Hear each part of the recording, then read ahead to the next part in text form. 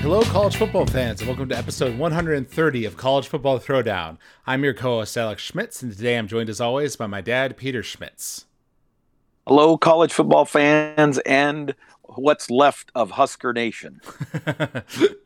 Yes, we welcome all of Husker Nation and the rest of college football to today's podcast. So for those of you who may be listening to the podcast for the first time, we are a father-son duo here to talk about college football by college football fans for college football fans. And we'll be focusing on our team, the Nebraska Cornhuskers, as well as the wider world of college football. And today we'll be discussing Nebraska's game against Oklahoma, as well as the firing of our defensive coordinator, Eric Chinander, and the big games of week 3 of college football, as well as a belated discussion of the expansion of the college football playoff to 12 teams. So a lot to get to today. Yes. Yeah. And I'm sure we'll talk about a couple of these subjects many times again. Oh, yes. There's always plenty to mine in the world of college football. Absolutely. But before we dive into all that, we're going to stick with our tradition and crack open a beverage. Yes. Today I have another beer from Kona Brewing Company. It's the Big Wave Golden Ale. Oh, wow. Okay. That's cool. And I am drinking a Bell's Oberon. Bell's is a Michigan-based brewery out of Comstock, Michigan. And the Oberon beverage is a very, very popular summer American wheat ale, they call it. But they only produce it in the summertime, and then once the season is over, then they stop producing it. So I'm enjoying one of the last beers of the Oberon variety for the season. There we go. All right, cheers. Cheers. All right. Okay. Attentive listeners will probably be able to tell that we're back to remote podcasting this week after being together for the last podcast. Yes. We were both in Traverse City, Michigan for the Saturday where the Oklahoma-Nebraska game was played. However, both of us were busy that Saturday, so we weren't able to watch the game live. And both of us were anticipating, that we could very well get blown out. So it wasn't exactly one that we were eager to watch, to begin with, per se. That is correct. I kind of made it clear that I didn't anticipate this was going to go well for Nebraska, and that really the next 4 games are the ones that I'm going to judge, are we making progress or not as a team with different leadership. That's right. And we did give our predictions on the last podcast. I was very much on the optimistic side and gave a prediction that Oklahoma would win 49-42, whereas you predicted a more lopsided 56-14. Right. And I predicted that they would score 49, which turned out to be correct. But you were more close in terms of the spread of points. Yes. Boy, that's reaching to give yourself credit for that. Hey, it's something. I'll take what I can get. Because the final score ended up being 49 Oklahoma, 14 Nebraska. I was driving out to a friend's house on Saturday, and I caught the first 3 drives over the radio, listening to the Nebraska broadcast of it, which was pretty quick stop by our defense of Oklahoma's offense, then a nice drive by Casey Thompson and the team down the field to quickly score a touchdown. And then we had him on like 3rd and 7 or something on defense, and the Oklahoma quarterback breaks out of this pass and runs along the sideline for a touchdown. And that was right around the time I arrived at my friend's house. And that was like 60 yards too, right? Like it was, yeah. It was a long one. It was a long one. Disgusting. Yeah. Yep. And then we never did a damn thing after that. Right. With the exception of one touchdown in the 4th quarter when we were out of the game. We were playing their scrubs, basically. We were playing their 2nd and 3rd teamers. Right. Yeah, I ended up watching some of the game on YouTube just to get a general sense of what was going on, though I didn't watch the whole game. And one thing that was clear was Brent Venables, who's Oklahoma's new coach and was the defensive coach at Clemson. He was coming in with a heavy blitzing strategy that was really getting to Casey Thompson. Was pretty sad sometimes how easy it was for them to get in the backfield. And eventually we swapped him out for our second team quarterback, Chubba Purdy, I think mostly to try to avoid him getting too beat up. Well, and just we needed to change. We needed to try somebody else, right? To figure out what the heck can we do, but the reality is that our offensive line was simply not up to the task. Mm-hmm. Yeah, which we knew was going to be the case because the offensive line has been a point of concern in the games against far lesser talent than Oklahoma has. Precisely. Yeah. Yes. But we did have, like we said, we had that nice offensive series to open the game where the offensive line was giving us some protection, creating some holes for Anthony Grant to run through.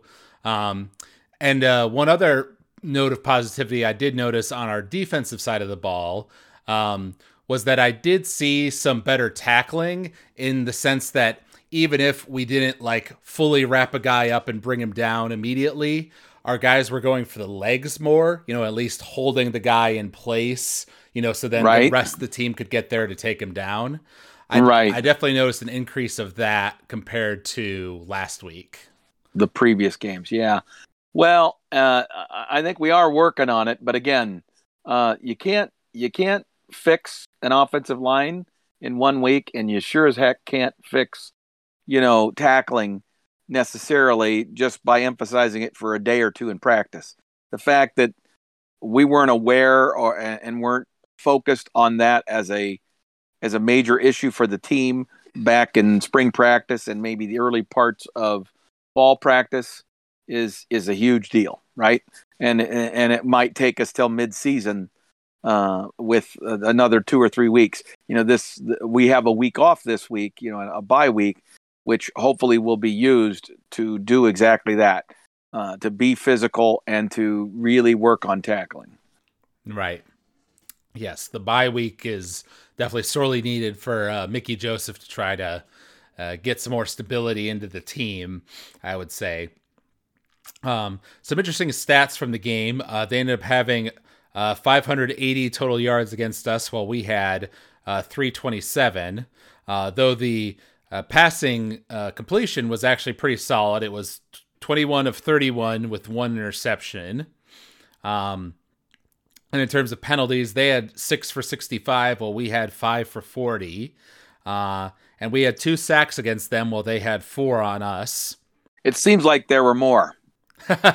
Right. So that means he was getting the ball away at least. Yeah, he was getting the ball away, and he was running for his life and getting away with it. Right. Yeah, that definitely happened plenty.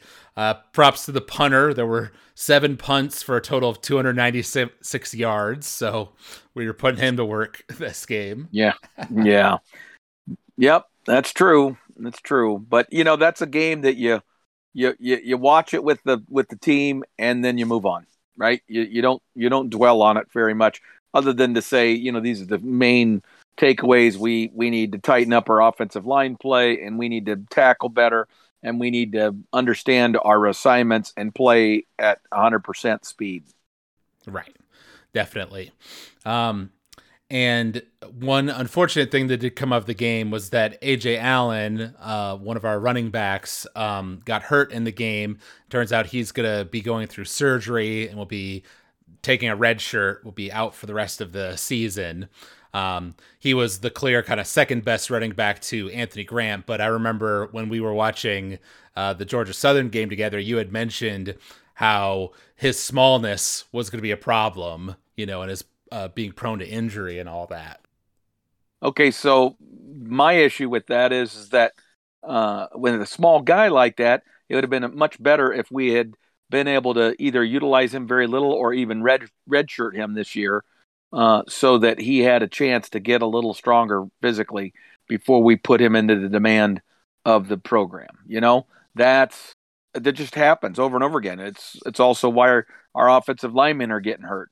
We've got to be able to, Scott, our former coach, used to talk about the fact that you gotta get old and stay old, and we're not doing a very good job of that. Mm-hmm. Yeah, I mean, at the same time, you can see why they wanted to put him in, right? Because he clearly has good eyes, good speed. Yeah. He yes. can be an asset to the team. Absolutely, I agree. Mm-hmm. So yeah, that definitely is a bummer. Means there's gonna be more pressure on Anthony Grant. Although there was another running back that we were Irvin Jr. Right, he was who we were playing later in the game, right? Correct, and we also let Yant have a few carries, right? So we've got some depth at that position that should allow us to continue to be effective if we could actually make a hole for a running back to run through. Right. Yeah. And the other kind of part of the game that's worth really talking about from the Nebraska perspective is, in the fourth quarter, like we mentioned, Chubba Purdy, the second team quarterback, had a nice series where he, drove us down the field for a score, sometimes tucking the ball and running it himself. And I did like that it was obviously, you have to take it with a grain of salt because it was against Oklahoma's, second teamers or whatever. But it was more of the progressive, just getting first down style, right? Like there were a lot of third downs in that drive, and I think there were over like 13 or 14 plays. Exactly. It was actually a beautiful drive. Yeah. If I didn't know that it was being done against, the younger players from Oklahoma, but I agree with you that the decision making and the play calling lended itself to getting first downs and moving the chains. Right. And that's been a pet peeve of mine forever, right? I think, again, lack of patience among our offensive coordinators over the years to recognize the value of just remaining, worry about the first down. Get the damn first down, and the touchdowns will come. Right.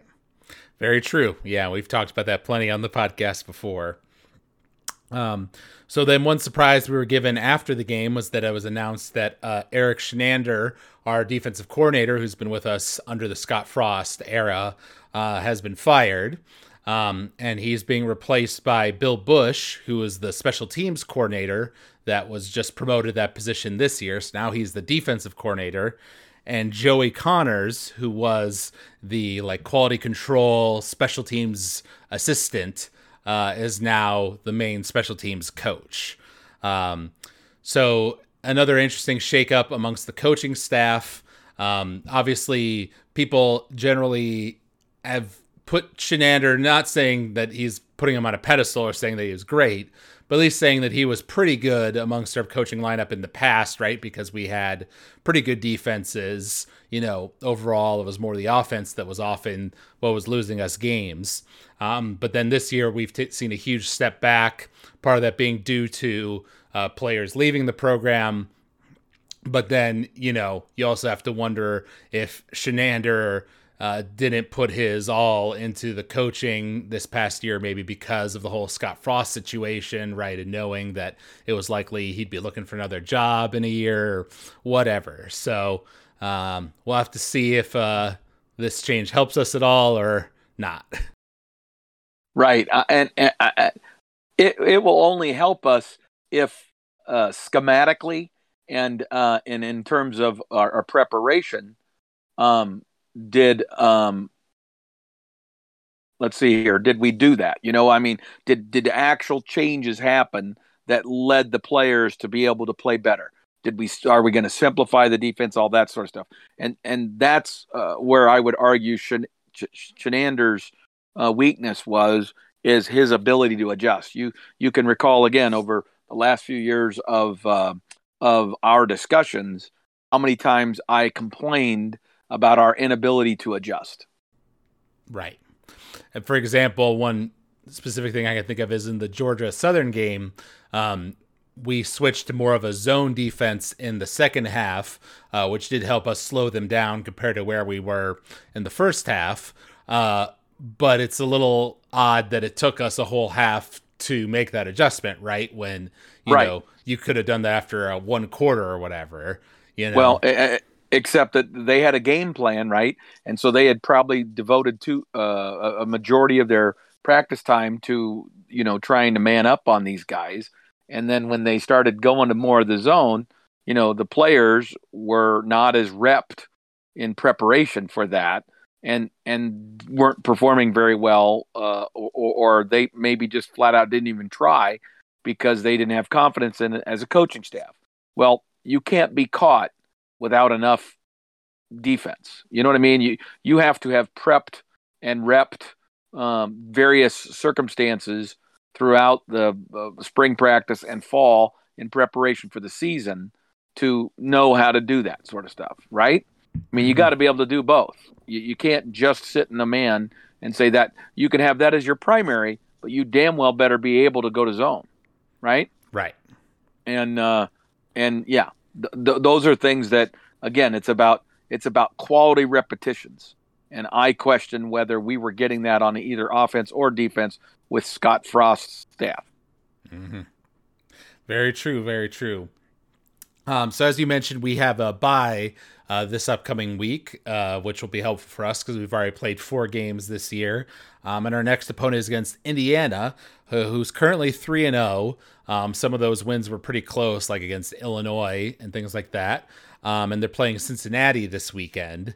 But that's, like you say, this next stretch of like Indiana, Rutgers, that's going to be the real test for Mickey Joseph to see if we can, you know, hopefully solidly beat these teams, you know, instead of coming down to these 3-point losses like we've been having. Well, I would say it differently. I would say I believe that our roster should be at least comparable to Indiana's roster, right?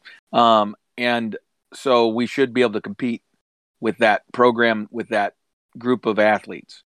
Now, I will concede that, you know, I have great respect for Indiana's coach, and I would anticipate his coaching and staff are going to be ready, right? They're going to have a good game plan, and they're going to be ready to do that. Now, can Mickey do that with 2 weeks?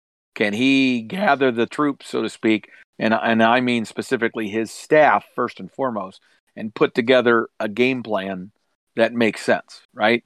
And can he utilize these 2 weeks to get the defense and the offense with a different approach and mentality, so that they come out in the game against Indiana with a very different mindset and dedication to winning?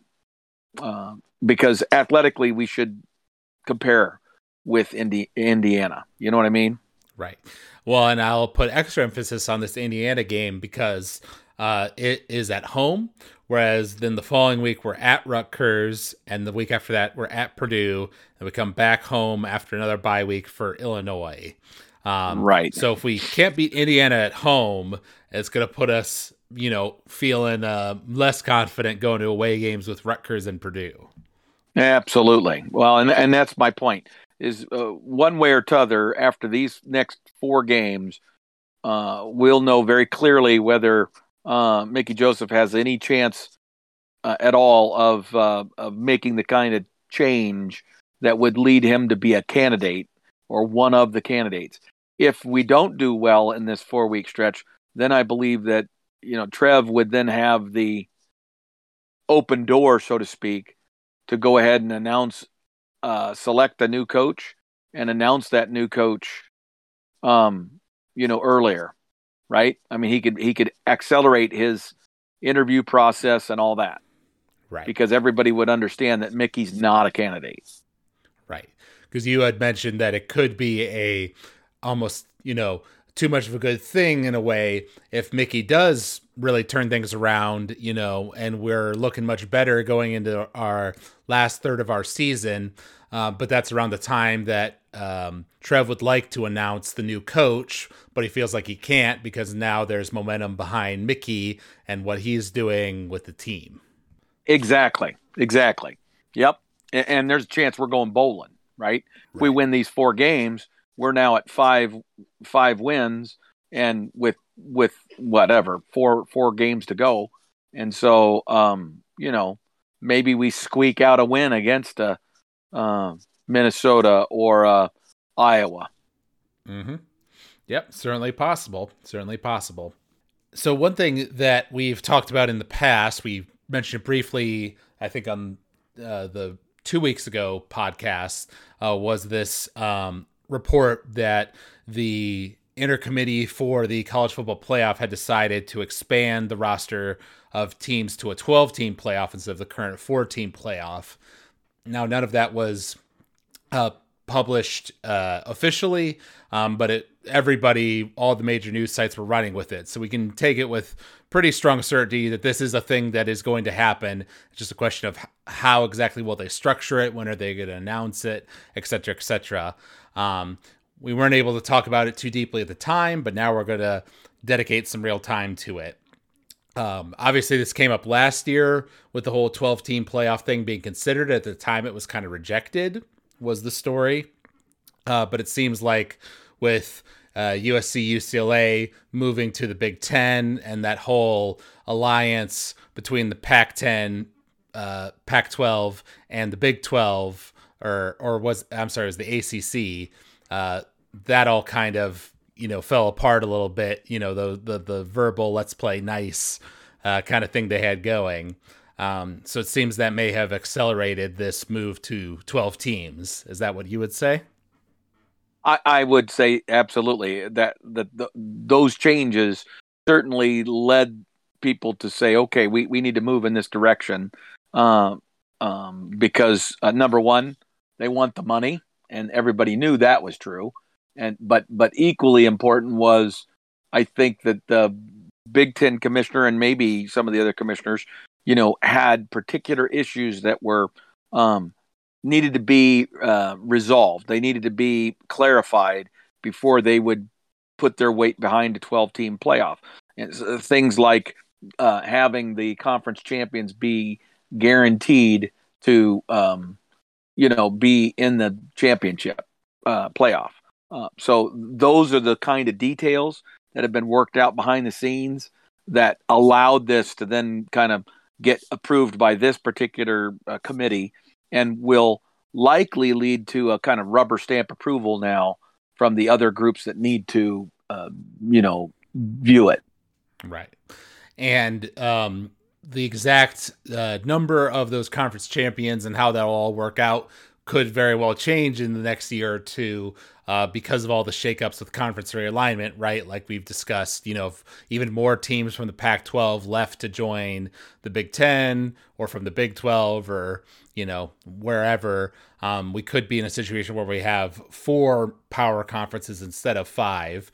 But for now, we're going to presume that we have the 5 that we currently have. So the most obvious thing would be to say that the 5 conference champions from the Power 5 all get guaranteed placements in that 12-team system. And then you have one guaranteed champion from the group of 5, whoever's like the highest rank for that year, is also guaranteed in, to give them motivation and, get that political pressure off the Power 5's back, with the other 6 positions being at-large bids. Right, and I think that is a very accurate description. It'll tweak a little bit, but generally speaking, I think that's the way that's going to play out, with obviously the top 4 teams being given a bye week, right? Like there'll be the 4 teams that don't have to play in the first week. Right, which, I think does a good job of still giving you a pretty big reward, for having yourself be ranked in the top 4, right? Because obviously not having to play that week, and avoiding injuries and having extra time to practice and everything would definitely be a benefit. I know some fans are clamoring for having these playoff games be played at college stadiums, right? Now that it's expanded to this wider pool of games, maybe have the first round be, at the higher ranked teams campus, and then go to the bowls for the later rounds. What would you think of that? Right. And I think that would be cool.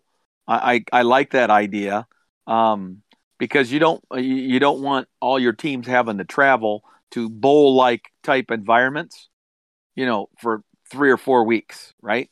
You just don't want that. That's not gonna work. It's the logistics of it, the cost of it, and the focus aspect of it. Are you really going to get the best quality uh, opposition if that's what you're putting the teams through? Right. And oh, by the way, these guys are at the end of their semester, you know, and they are supposed to still be going to school. Right. Yeah. So, Well, and I know that's one thing that was raised in opposition to the idea of the 12-team playoff is that this is adding several more games that will extend the season into January, right? So we're already kind of bumping into the holiday season, and now you're also getting into like the start of the next semester of school and all that sort of stuff. So I am curious to see how the colleges kind of navigate that. right. I agree. Well, I mean, again, the number of them that are really going through that whole gauntlet is going to be 2 teams, right? Every other team, it's one less, and a lot of teams it might be 2 less, or even just one and done. So, but if you have a conference championship game, so you're playing a 13th game in the conference championship game, and then you're playing a first round playoff game because you weren't one of the top four. That's a 14th game, right? And then you got 2 more games, so that's 16 games that particular team is going to be playing, right? Right. Yeah. Now, I know in our conversations about the 12-team playoff from last year, I was actually a bit more on the advocating for the side of the 8-team playoff, just because A, that way we're not expanding, so much so fast, and B, it helps to preserve the importance of the regular season, right? Because the bigger you expand it, the more that, you could make arguments for 2 and 3 lost teams, to make it in there. So if you make it 12, right, those at-large teams that are on the cusp, right, who's number 11 and number 12, there'll be quite a few teams that can probably make a reasonable argument as to why they should make it in, and those debates over the playoff committee's decisions will just get even more heated, I think. Oh, absolutely. Yeah, and you are completely accurate that there's all kinds of whininess and debate about who deserves to be number 4 now. You know how many more teams are going to have, like you say, a resume argument to be number 12? Mm-hmm. I mean, it's going to be huge. And but again, the other thing, that won't really be a hard argument until one of those high seeds, the 11th or 12th team in, actually wins it. Right, because I guess the tricky thing now is because there's only 4 teams, so it's really kind of do or die, and you're talking about the best teams in the country versus by the time you're getting to 12, okay, you had a good season, but you're not like, you didn't win your conference, you may not have even been the second best in your conference, Right. You may have 3 losses. Right. You may be Right. Bo Pelini, Nebraska. Right. Exactly. Exactly. And you just happen to lose to 3 teams that were pretty darn good, right? And so that was enough because of your other victories to get you in. Right. So, we've discussed in the past about our frustrations with the current 4-team system, and its preference for the SEC, right, and not valuing the winning your conference, as such a high bar. So going to a system where you guarantee that the conference champions all make it in, which means all the conferences across the nation will all have an investment in the playoff, is definitely a step in the right direction. I think everybody will enjoy that. I guess it's just a question of like I said, my main worry would be kind of diluting the overall, importance of the regular season because of you're expanding it so much, and maybe will we be able to keep that same momentum through now it's not just 2 rounds of a playoff, but it's gonna be 4 rounds, so it's gonna go on for like an entire month, and the injury toll, okay, and or if it's late in the season, right, And I could see a team that is solidly in the top group, maybe even making some personnel decisions, who plays and who doesn't, for a late season game. Okay, I'm already guaranteed that I'm going to be in my playoff, my conference championship. I mean, right? I'm 11-0, and I'm guaranteed, right? Right. And I'm Nebraska. Let's just say, because I want to project a future perfect scenario. But Iowa is our final opponent, right? They're our 12th game. Do I not play some of my starters because I'm already in? I'm already going to be competing against either Ohio State or Michigan for the conference championship, right? So I want to make sure I'm healthy or my quarterback is healthy for that game because he's dinged up from the 11 previous games. Well, I start my second teamer and I say he's unavailable for that week, right? Even though realistically he could play. Right. Yeah. No. I mean, you can see all those kinds of scenarios playing out, much like an NFL team does. Right.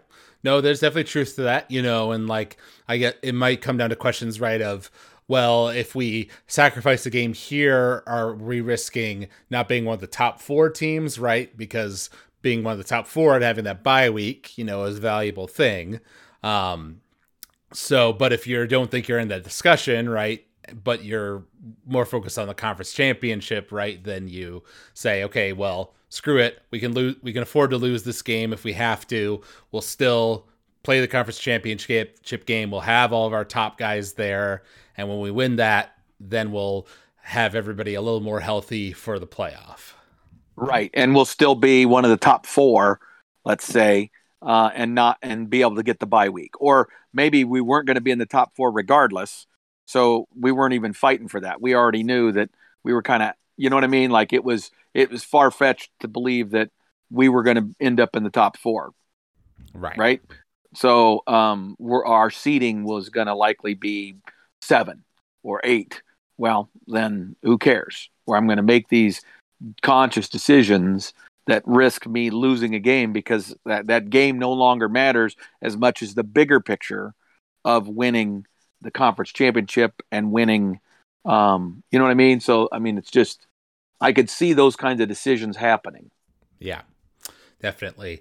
Though I am now, just as you're talking about, I am foreseeing, because the whole bias towards the SEC, right, that can still come into play in terms of the rankings. Mm-hmm. So, okay, yeah, the 6 conference champions are all in there, but, we think that Alabama, who lost the conference championship game but had a great season, still deserves to be number 4, above Michigan, who won the Big Ten.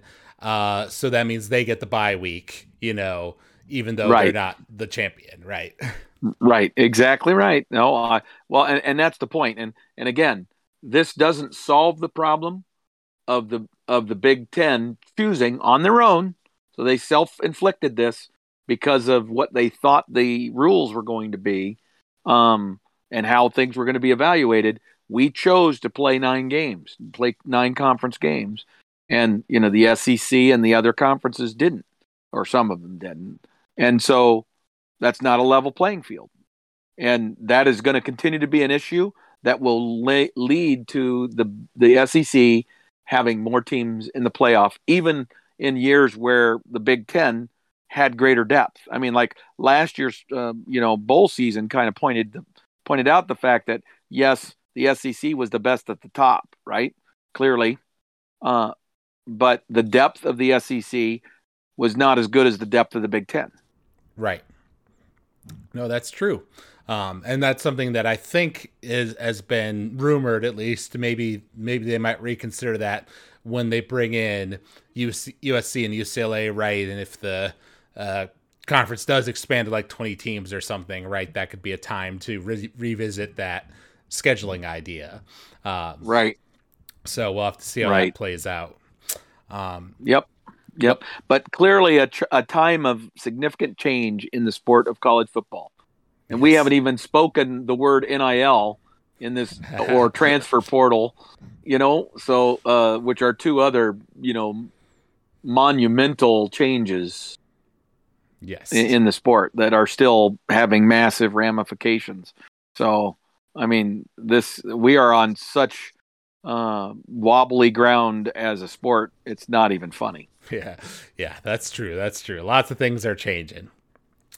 So now we're going to move on to talking about the big games from this past weekend of college football and look ahead to the games that are coming up this weekend, give a little prediction to close out the podcast here. And the game that we decided to do predictions for last time was the Penn State-Auburn game, which was being held at Auburn. And you decided that Auburn was going to win that one 31-24. Well, I predicted that Penn State would win 27-24. In the end, Penn State did end up winning, but it was by a much higher margin than I predicted of 41-12. Yeah, I think we both kind of misevaluated both of those teams. I mean, quite frankly, Penn State might very well be better than we thought, and Auburn is clearly not as good as I thought. Right. Now, having said that, I did watch a highlight of that game, and Auburn had some nice drives on offense, but then they were forced to settle for field goals.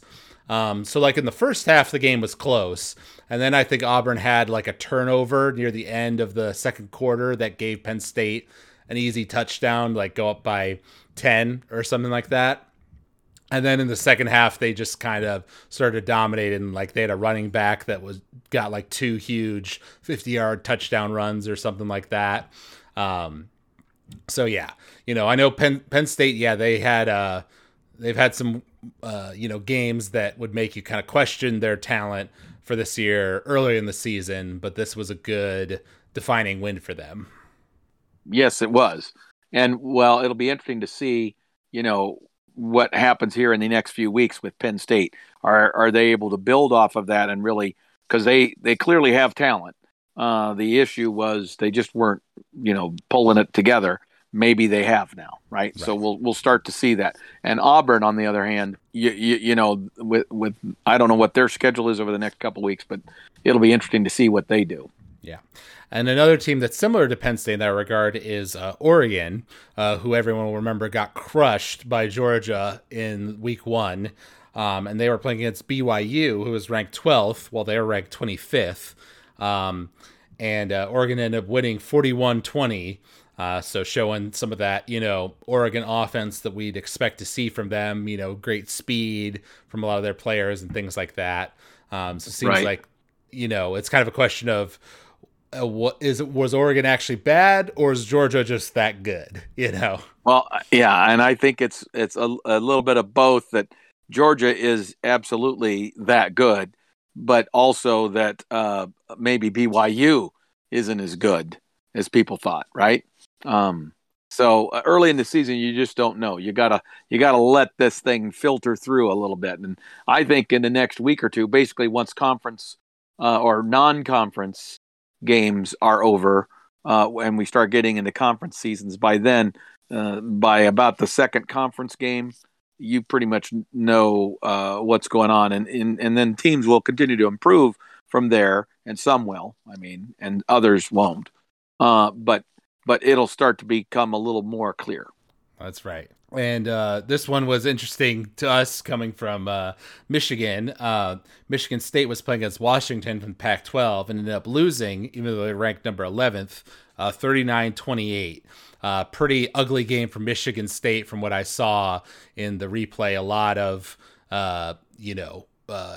turnovers and missed tackles and things of that nature. So. Well, and I don't know if I mentioned it in the podcast, but I know I mentioned it in our conversations about the fact that there was this odd stat that Michigan State had not won a non-conference game against the Pac-12, where they were the away game. Okay, so I didn't state that properly.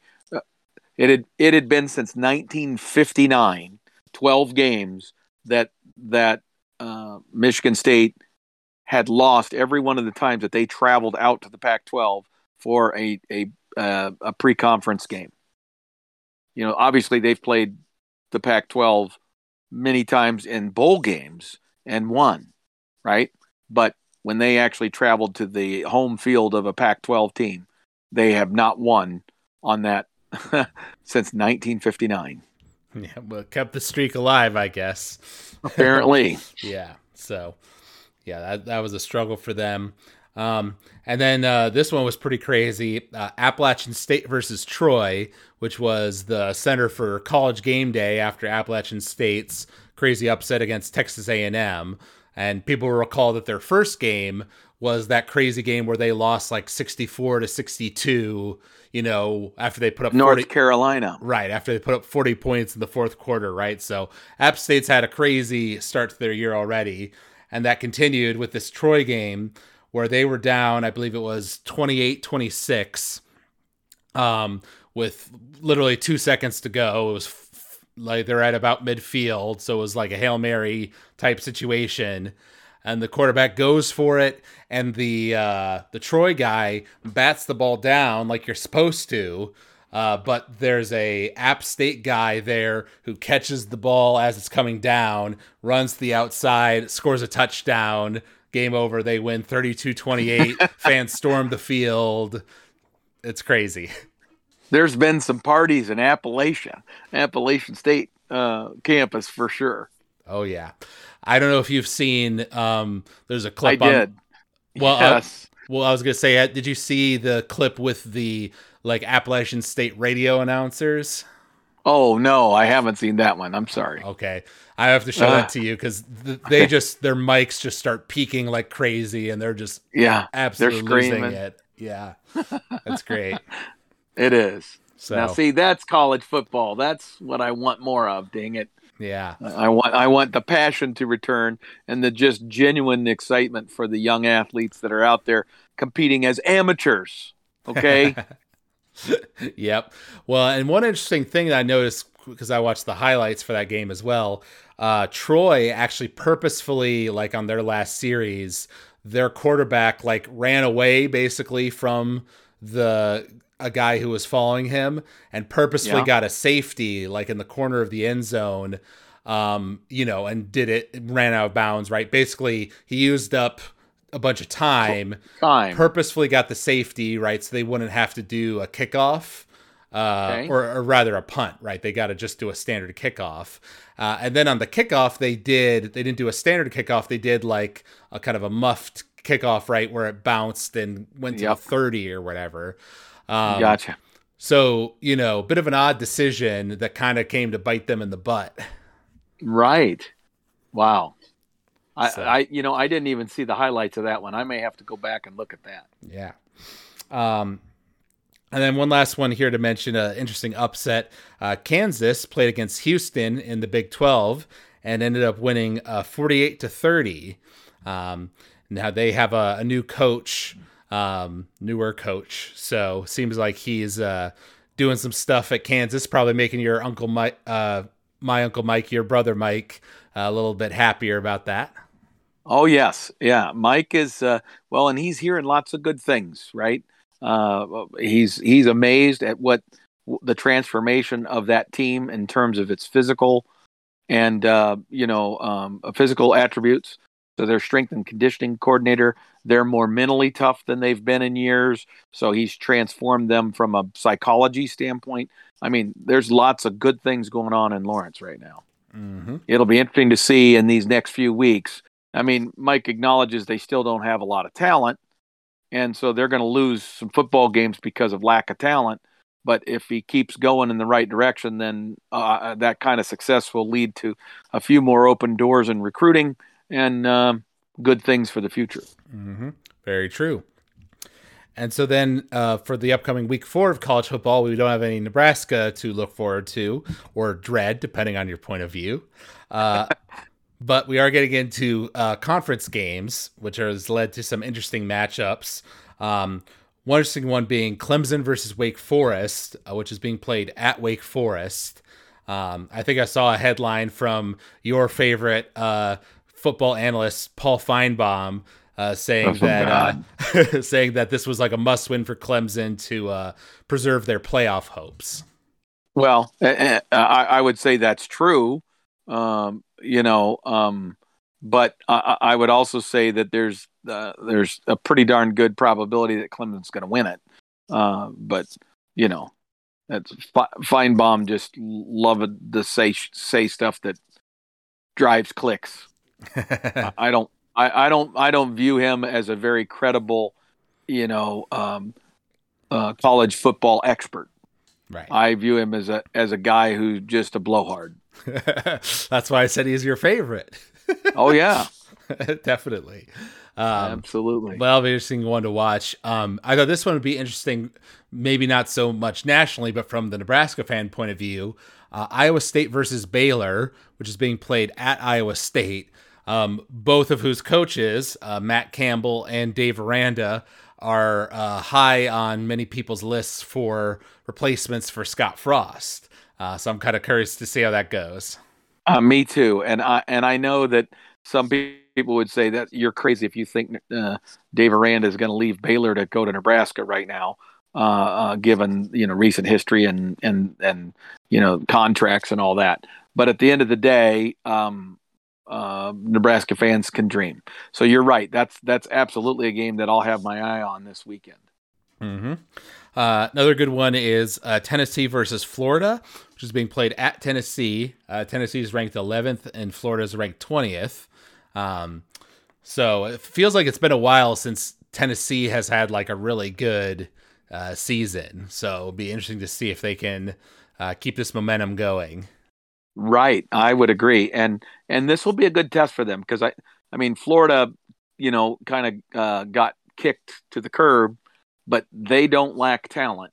So it'll that could be an interesting game. And did you say that one's at Florida? No, it's at Tennessee. Oh, that helped Tennessee a ton.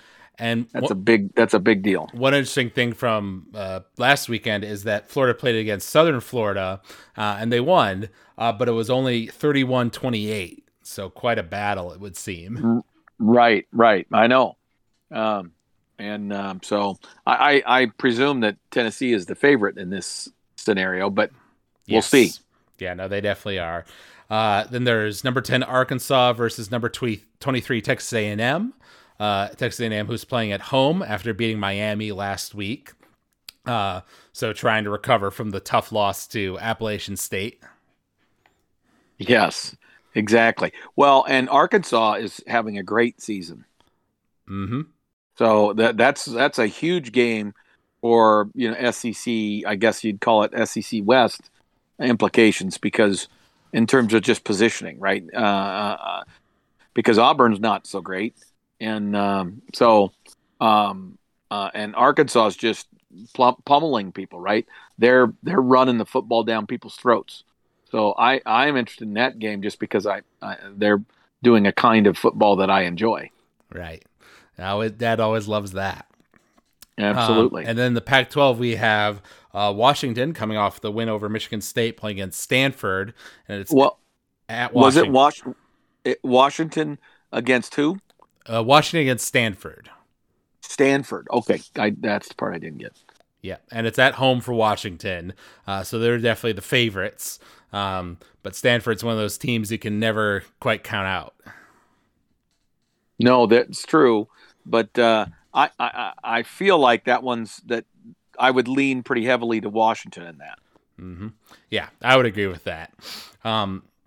And then in the Big Ten, and this is the one that we'll be predicting for next week, we have Ohio State versus Wisconsin. It is at Ohio State. And obviously Wisconsin has already had an upset loss on their resume this year. So, it's hard to say if they're going to be, the same dominant force in our division of the Big Ten that they have been historically.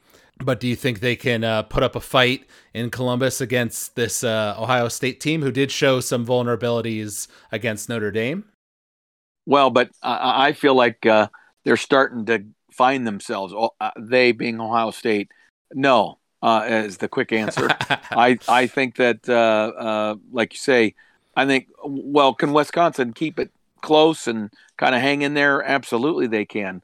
But I don't think they have the horses to stay with Ohio State. Not this year. Yeah, I think Ohio State kind of played a nobody last week, but they did like crush them badly. So yeah, I think their quarterback is starting to find his groove again. I agree, which is a bad sign for Wisconsin.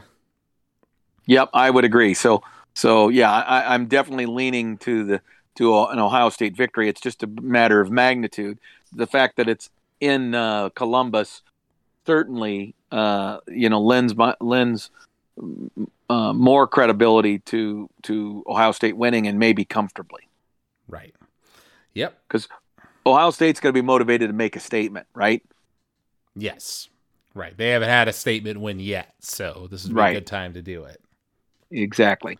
Okay. Well, I'm going to go ahead and predict that Ohio State wins, but that Wisconsin, is able to keep it close, maybe for 3 quarters of the game, and then maybe Ohio State kind of pulls away near the end. So I will say Ohio State wins 41 to 24. Okay. Well, you know what? Boy, how do I work my way around that score? That's a good score. I'm going to say it's going to be lower scoring, though. So I'm going to say it's going to be 35-17. Okay. Ohio State victory. Yep, both teams with good defenses for sure. Right. And so the defenses will score, and so the offenses are going to, score 2 or 3 touchdowns each. Well, Ohio State will score 4, and you know what I mean. Right. Yeah, I get the idea. Well, what's exciting is that, in fact, I was just talking with your mother about this. Was, ironically, at least as we do this podcast, I am not scheduled to work to drive on Saturday, so I'm going to have a free day to watch college football. And it's a week, of course, that Nebraska's not even playing, so I don't even get to sit down and enjoy the Cornhuskers. But given that we're 1-3, that's probably been a blessing. So, I'll be able to sit down and watch that Iowa State game, which will be very interesting for me and some others. So, going to be a great weekend of college football. Yeah, I will say because we've had some, private discussions when we were together in Traverse City about the various options that are out there for our new college football coach, and Aranda's your number one. I think I agree he'd be great. But then we're talking about kind of like second and third, and I think that Matt Campbell from Iowa State is a pretty good pick. You're a little less confident in him, but if he pulls out the upset against Dave Aranda this weekend, what would you say to that? Well, I think that would speak to his ability to be as a coach, which I've never questioned. I've always thought that he has been a good coach ever since he's been at Iowa State. I think he's demonstrated that pretty consistently. The thing about him that makes me less high on him as a choice for Nebraska's next coach is that he has not demonstrated the ability to recruit to Iowa State at an enhanced level. And I believe that Dave Aranda has. Okay, he's recruiting to a small Christian school like Baylor, and he's found a way to get some really talented players that end up playing in the NFL, and has competed with the Oklahomas and Texases of the world. So that's why I'm feeling the way I am. It's not about the coaching, but all the other aspects of being a head football coach. Right. No, yeah, there's definitely something to that. Obviously, he would have way more resources, and Nebraska has better history and all that stuff than Iowa State does, which I think would help Matt Campbell in recruiting. But he may not have that X factor that Aranda has. Exactly. Well, and I was so admired Dave Aranda as a defensive coordinator, and then he got his opportunity to be a head coach and has done something with it. But I would concede that Dave Aranda has not built a program, right? Matt Campbell has. So right. There's a thing in Matt's corner. That's true. So. That's true. All right. Well, We'll be watching a lot of these games this weekend. We'll see how Ohio State, Wisconsin goes, and we'll be back next week to preview more in depth the Indiana game for Nebraska that will be so crucial to the remainder of our season, as well as any other updates and upsets that inevitably will come our way in this week of college football. That sounds like a good time. All right. So if you all out there enjoyed listening to this podcast, you can reach out to us at huskerpete13@gmail.com. You can also find us on Spotify if you search for College Football Throwdown, or on Apple Podcasts.